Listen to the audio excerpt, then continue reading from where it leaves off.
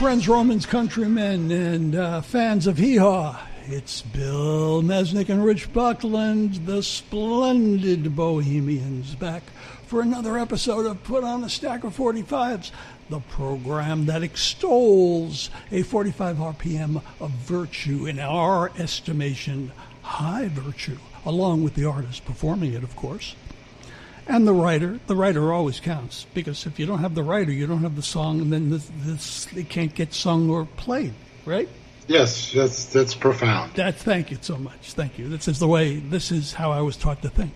This is Put on a Stack of 45s, and we're going to a place that we'll never see again, because there were many people that feel that the performer we're about to introduce you to had no business singing, period, let alone on Is that true? On records. We're talking about Skeeter Davis, and she was a writer. You talk about right. She co-wrote, I think they said 70 songs, and she had several hits. So why so disparaged? I love Skeeter Davis, but you, my friend, and let's go back. If I didn't introduce you to George Jones, what would you have thought the first time you heard George Jones? Oh, I don't know if you. Well, you probably did introduce me to George Jones, although I've always loved The Race Is On. You know. Okay, now I'm not comparing the voices. I'm just simply going to the urban versus country interpretation of what country singers sound like as opposed to urban singers. So Skeeter Davis from Dry Ridge, Kentucky was not considered country enough? This was a crossover in I'm not creating an argument here. I bought Skeeter Davis's albums when I was 9 years old. I love Skeeter Davis. I've always loved the Davis sisters. I have the entire Davis sisters collection, and that's a tragic story because one of them. Yes, we'll get into that. But what are you provoking? When The End of the World was released in 1963 and began to cross over, do you believe that the same kids listening to Love Me Do understood what Skeeter Davis was doing? Yes, I did, and that's why. You're so full of That's why shit. I recall this song. Why this song is impaled in my heart. I'm not talking about you. I'm talking about. Well, I was a kid. I was 9 years old in 1962 when this record was made, it's interesting. I chose it as a few of songs that I've chosen just pop into my head for no reason. I think maybe The End of the World popped into my mind because people are talking about the end of the world, times that we live in as the end of the world. And I think even at 9 years old, I had existential angst, and I never connected with the love song aspect of this. I always thought about the fatalistic doom attitude that was inherent in this song. So you were interpreting it in the George Carlin intellectual nature and emotional nature of a youngster. Yeah, it wasn't intellectual. It was just instinctual. And thinking about it, the Cuban Missile Crisis was going on during that time, and I'm wondering if in the back of Sylvia Dee's mind, the woman who wrote the lyrics of this song as a tribute to her father after his death, had the sense of the Cuban Missile Crisis and the existential crisis that was going over our consciousness at the time in her head. Let me pose this question to you culturally. Did you watch Hee Haw? Hardly. Okay, why? I found it a little off-putting. Due to? I'm not trying to grill you here. the cornball nature of I'm not his trying. humor. This is not the Amber Heard Johnny Depp trial. I'm trying to. Well, I'm just telling you. yeah, I'm answering your question. Yes, and I'm trying to give you your youthful, intelligent, poetic, emotional interpretation of this particular recording was the opposite of what I heard. I heard someone who dramatically influenced the young Tammy Wynette, the young Dolly Parton. I heard a young woman who was capable of imparting a vocal without any necessary accoutrements to present the artistry, the heart, and the soul of what vocalizing tenderness is all about. And that is primarily her legacy. Well, that's probably what penetrated my heart, is her voice. And this record was produced by Chet Atkins, by the way. The B-side was Somebody Loves You, and it made it to number 2 on the Billboard charts. It's on the RCA label. The End of the World. The New York Times critic Robert Palmer described her as an extraordinary country/pop singer. So he saw her as a crossover artist prior to anyone seeing any woman singing with that vocal style permeating the airwaves. It took many years to hear women sing like Skeeter Davis sang. We were getting so accustomed to Diana Ross and to Martha Reeves, and few of us listened to the country stations as I did and turned the dial and tried to get all of the countries that played all the 78s you couldn't get from years ago. So, because my curiosity was different than the usual kids' curiosity. Hee Haw was an important program. It was a very important television program. It was the program that gave us an understanding, if we listened harder and closer to that audience, that gave us Donald Trump. It is never my cup of tea. But is that not true? Yeah, yeah, absolutely. Was Skeeter Davis a part of that? I did respond to Buck Owens. Okay, but was Skeeter Davis a part of that club? Of course. Yes. Skeeter Davis was married to Ralph Emery. If we're talking about Hee Haw. Well, we're not talking about Hee Haw. No, I am. You're talking about Hee Haw. Yes, and I'm talking about... But it's interesting, she also, after Ralph Emery, she married Joey Stompanato of NRBQ. So she got hip. Yeah, now, I think you and I saw NRBQ. Yeah, I know I did. Yeah, I forget where. Do you remember where? I think it was at my father's place. I think you're right. Yeah, it was at my father's place in Roslyn, Long Island. Yes. I remember seeing them and having a good partying time. Yeah, it was a good band. It was a good band. As Skeeter got older, she obviously got looser. To think of her growing up as she grew up in that kind of poverty, and then getting this success with her sisters, and that you wanted to impart the story of the Davis sisters. Could you give us? Yes, sure. I've forgotten more than you ever know about him.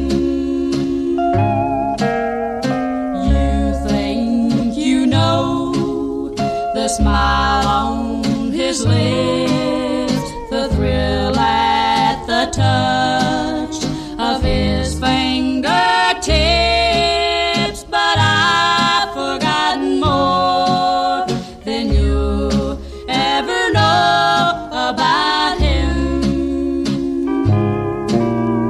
You think you'll find also, I just want to mention that in 1993 she published her autobiography. Yes, which Bus I Fare to still Kentucky. have. So if anybody wants to go in deeper, it's Yeah. Bus Fare to Kentucky. I've got the book, and I bought it when it first came out, and I think it's one of those autobiographies of the day. You didn't tell everything. You told the things that the fans wanted to hear. So anyway, in terms of the Davis sisters, Skeeter Davis was born Mary Frances Pennick in 1931. She became friends with a girl named Betty Jack Davis and assumed for professional purposes the name Davis, and they became the Davis sisters. And they had some early country success, and as you say, influenced Dolly and Tammy, and they had a #1 country record called I Forgot More Than You'll Ever Know. And then tragically Betty died in a car crash.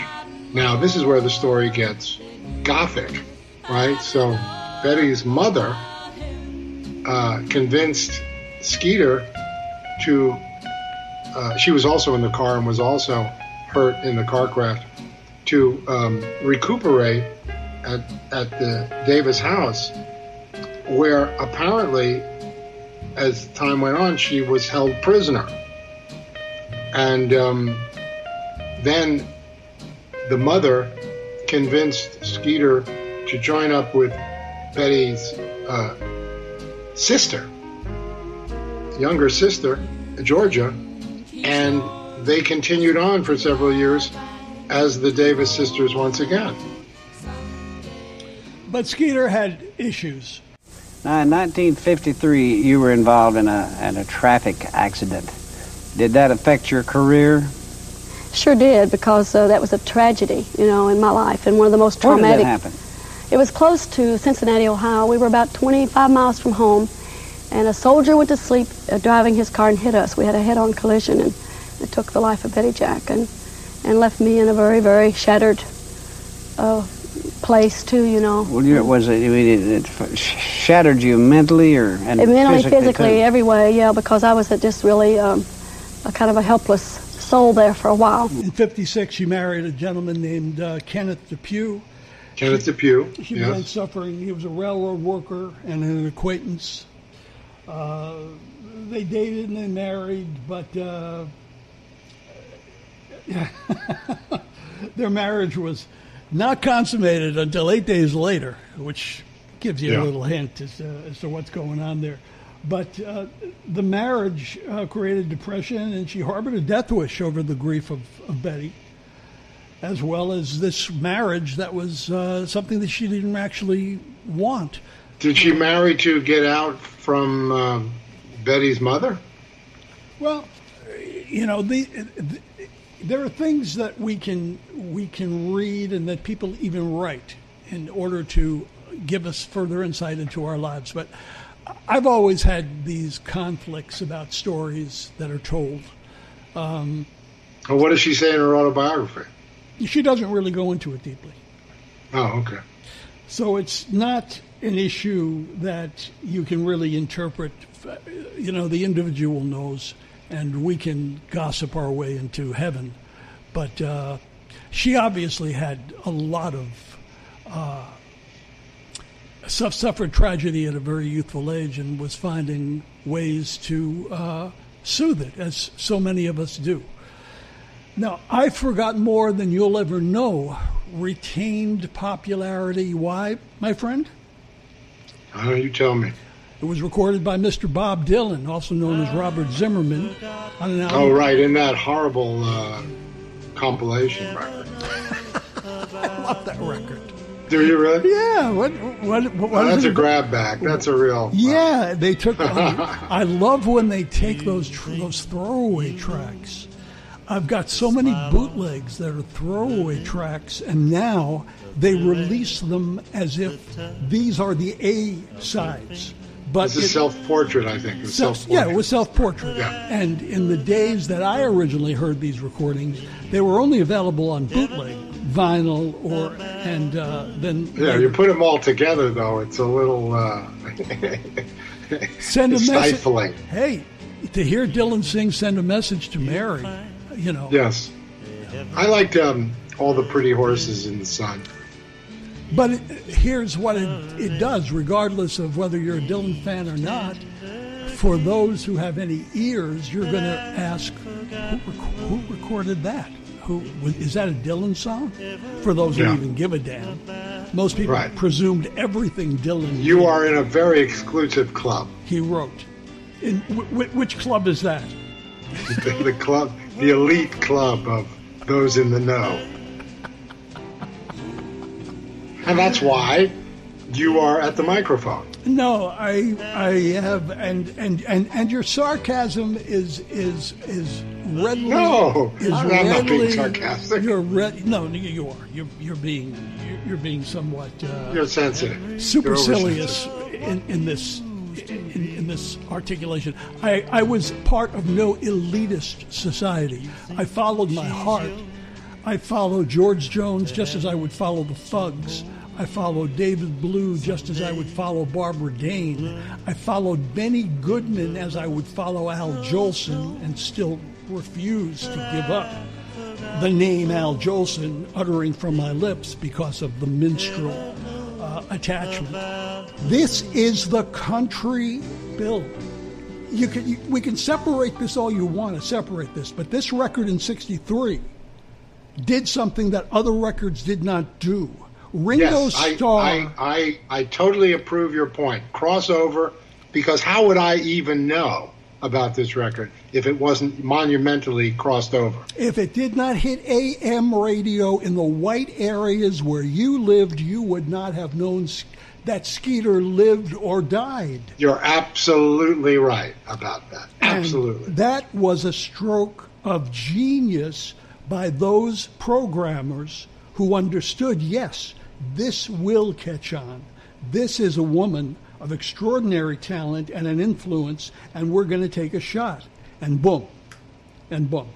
And I never forgot it. And you never forgot it. And it has become part of your DNA. Yes. Because you're the one that suggested, I get your text, Skeeter Davis, end of the world, that's all you need to say. Yep. And I understand. And I knew you'd respond. And not only you and I, but what I was amazed to find was it was one of Lou Reed's favorite recordings. Oh, absolutely. Absolutely. And I'm wondering, it's that spoken word section towards the end, where she recites the lyrics. So creepy. And yet so right on. Well, you talk about kind of creepy. She, in 2001, she became incapacitated by breast cancer. And it had metastasized. And the following year, she made her final performance at the Grand Ole Opry, performing one song, The End of the World. Wow. Now, if that's not country politan for you, I don't know what is. Oh, that's gorgeous. It's gorgeous. But you have to take into consideration the audience that you're performing this for as you're dying. And I think the interpretation is different. It's the interpretation of how one side of the country sees art and the other side of the country sees art. One side of the country sees art purely from the heart. The other side of the country sees it through this psychedelic prism of many different colors, of all diverse scenery. We are still two separate nations. This has been the message of country forever and ever and ever. And it was usurped by the machinations of the Beatles, because Buck Owens singing Act Naturally is quite different than Buck Owens' self-serving satire in singing Act Naturally, or the country-inspired tunes that the Beatles emanated that first introduced us at all during that period to anything that was country-related. For those of us who grew up with the Ed Sullivan Show. So when you say machinations of the Beatles, what are you implying? I'm implying that they took from everywhere that they found interesting, whether it be from Yes, and that was Arthur homage, Alexander. wasn't it? And that was all good for the the stew. It's all good for the stew, but some of the recordings are more viable than others for me in retrospect. Of course. That's Of all. course they are. They also did soul stuff, Motown stuff. Not as good as the originals, of course. But if they pointed the way, if people got curious and explored and found the originals, then all to the better. Oh, absolutely. Absolutely. But I think you're missing the direct point I'm making about the way we grew up. With the war, without the war, the Beatles, the country charts, the R&B charts, the soul charts, race records coming out of the picture, everything beginning to blend into something that we couldn't possibly fully understand, and you had to have your ears and your eyes wide open to be able to grasp the true brilliance that was out there. Skeeter Davis was true brilliance. She remains true brilliance to this day. No one can ever tell me that Hee Haw was not an important television program. Skeeter Davis on Hee Haw is an important moment. She never was invited to Shindig. She was never invited to Hullabaloo. That's the point I'm making. You can cross over, but if you're not invited to the party, then you're not fully a member. Then you're kind of, you're a bit of a spectacle. So to your point, she probably only crossed over really that one time, yeah? Well, if you take into consideration her discography.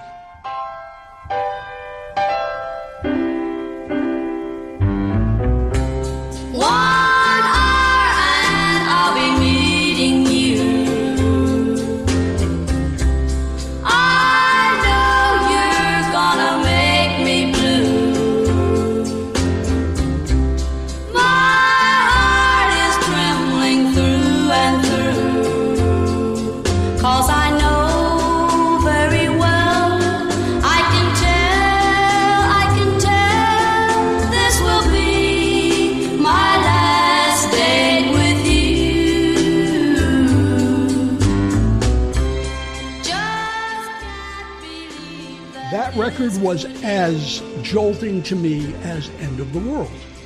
But I'm older now, and I'm seeing things from another perspective.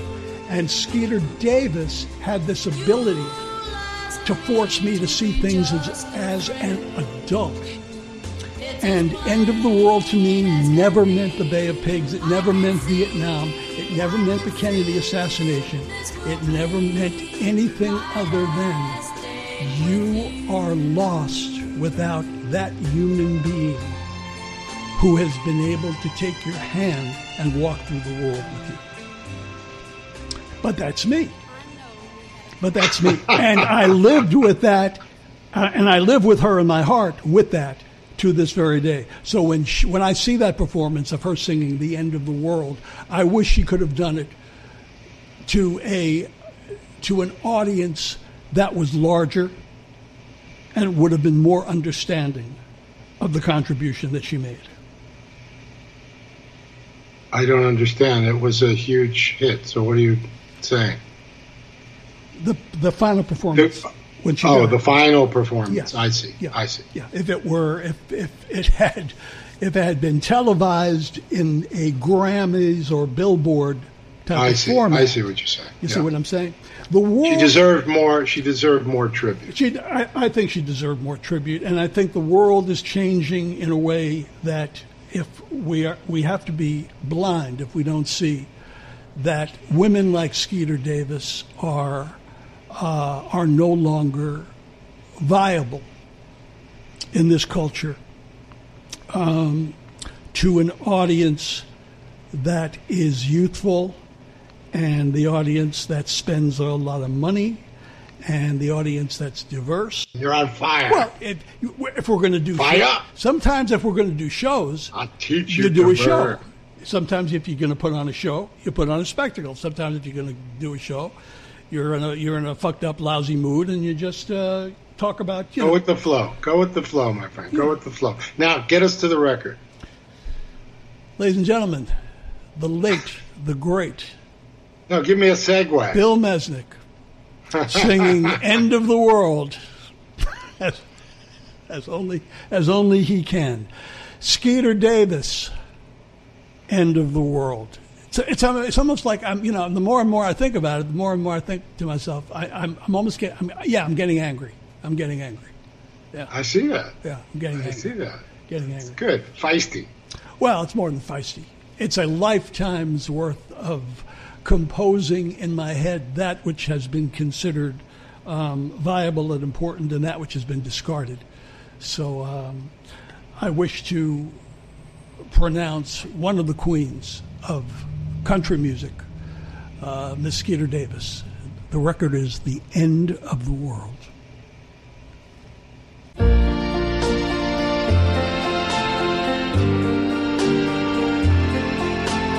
Why does the sun go on shining? Why does the sea rush to shore? Don't they know it's the end of the world? 'Cause you don't love me anymore. Why do the birds go on singing? Why do the stars glow above? Don't they know it's the end of the world? It ended when I lost your love. I wake up in the morning and I wonder why everything's the same as it was. I can't understand, no I can't understand how life goes on the way it does. Why does my heart go on beating? Why do these eyes of mine cry? Don't they know it's the end of the world? It ended when you said goodbye. Why does my heart go on beating? Why do these eyes of mine cry? Don't they know it's the end of the world?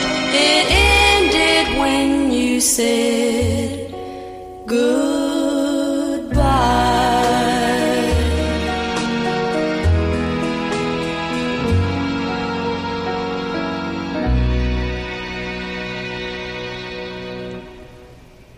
I think we've said it all, Bill. I think we've Oh my God, yes. said it all, right? And more. So listen, listen. Tune in to Captain Billy. Captain Billy's got some things to say. He knows some things about some things. He'll play a high-definition album. He'll give you a whole bunch of shit to remember and talk about. You'll pass it on to your grandparents, believe me. Captain Billy's Magic 8-Ball on Dig This and Stranger in Town. Of course, the splendid boho goes to, and we have a nice one coming up for you featuring Joe Mantell, the legendary Joe Mantell, and the legendary Frank Sutton. You know him as Sergeant Carter, but they were in a movie called Marty together with Ernest Borgnine, one of the great motion pictures of all time. And we give the splendid boho to character actors who have enhanced a film. And Joe Mantell and Frank Sutton had a tie in this particular department when it came to Marty. And we will soon be introducing you to the vital 4.5 minutes that made Philip Seymour Hoffman a star and that turned a motion picture that was brilliant into a more brilliant motion picture. That film is Hard 8. Bill, what else can I tell you? Get me out of here. So on that note, Cramden, Norton, you be whichever one you want to be. My loving friend, Bill Mesnick, who puts up with me and has put up with me for over half a century. For over half a century, he has tolerated the Richardness of it all. And I love him dearly. And we shall. You're sharp as a tack. Sharp as a tack. I didn't mention to you, one of the reasons that you're probably seeing this change is I finally got the new medication. Oh, you did? Yes. Oh, when last we spoke, you said you had to wait. I had to wait, and then suddenly I get the Walgreens. Ladies and gentlemen, I suffer from a illness that is a precursor to Parkinson's disease, which took my father. It's called essential tremors. It creates a inability to keep your hands still, a restless syndrome, high anxiety, breathing issues, a whole myriad of bullshit. And so when did you start? I just started yesterday evening. And you notice a difference? Do you notice a difference? Well, I was going to say you were off your medication, so apparently not. That was brilliant. I have nothing to top that. Ladies and gentlemen, the splendid Bohemians, Bill Mesnick, Rich Buckland, put on a stack of 45. We appreciate your time, your attention. We appreciate your service. And we love doing this for you. And Bill and I love doing this together. Yes, thank you, everybody, for staying with us, if you did. Yes. We shall see you soon with another episode of Put on a Stack of 45s. Goodbye.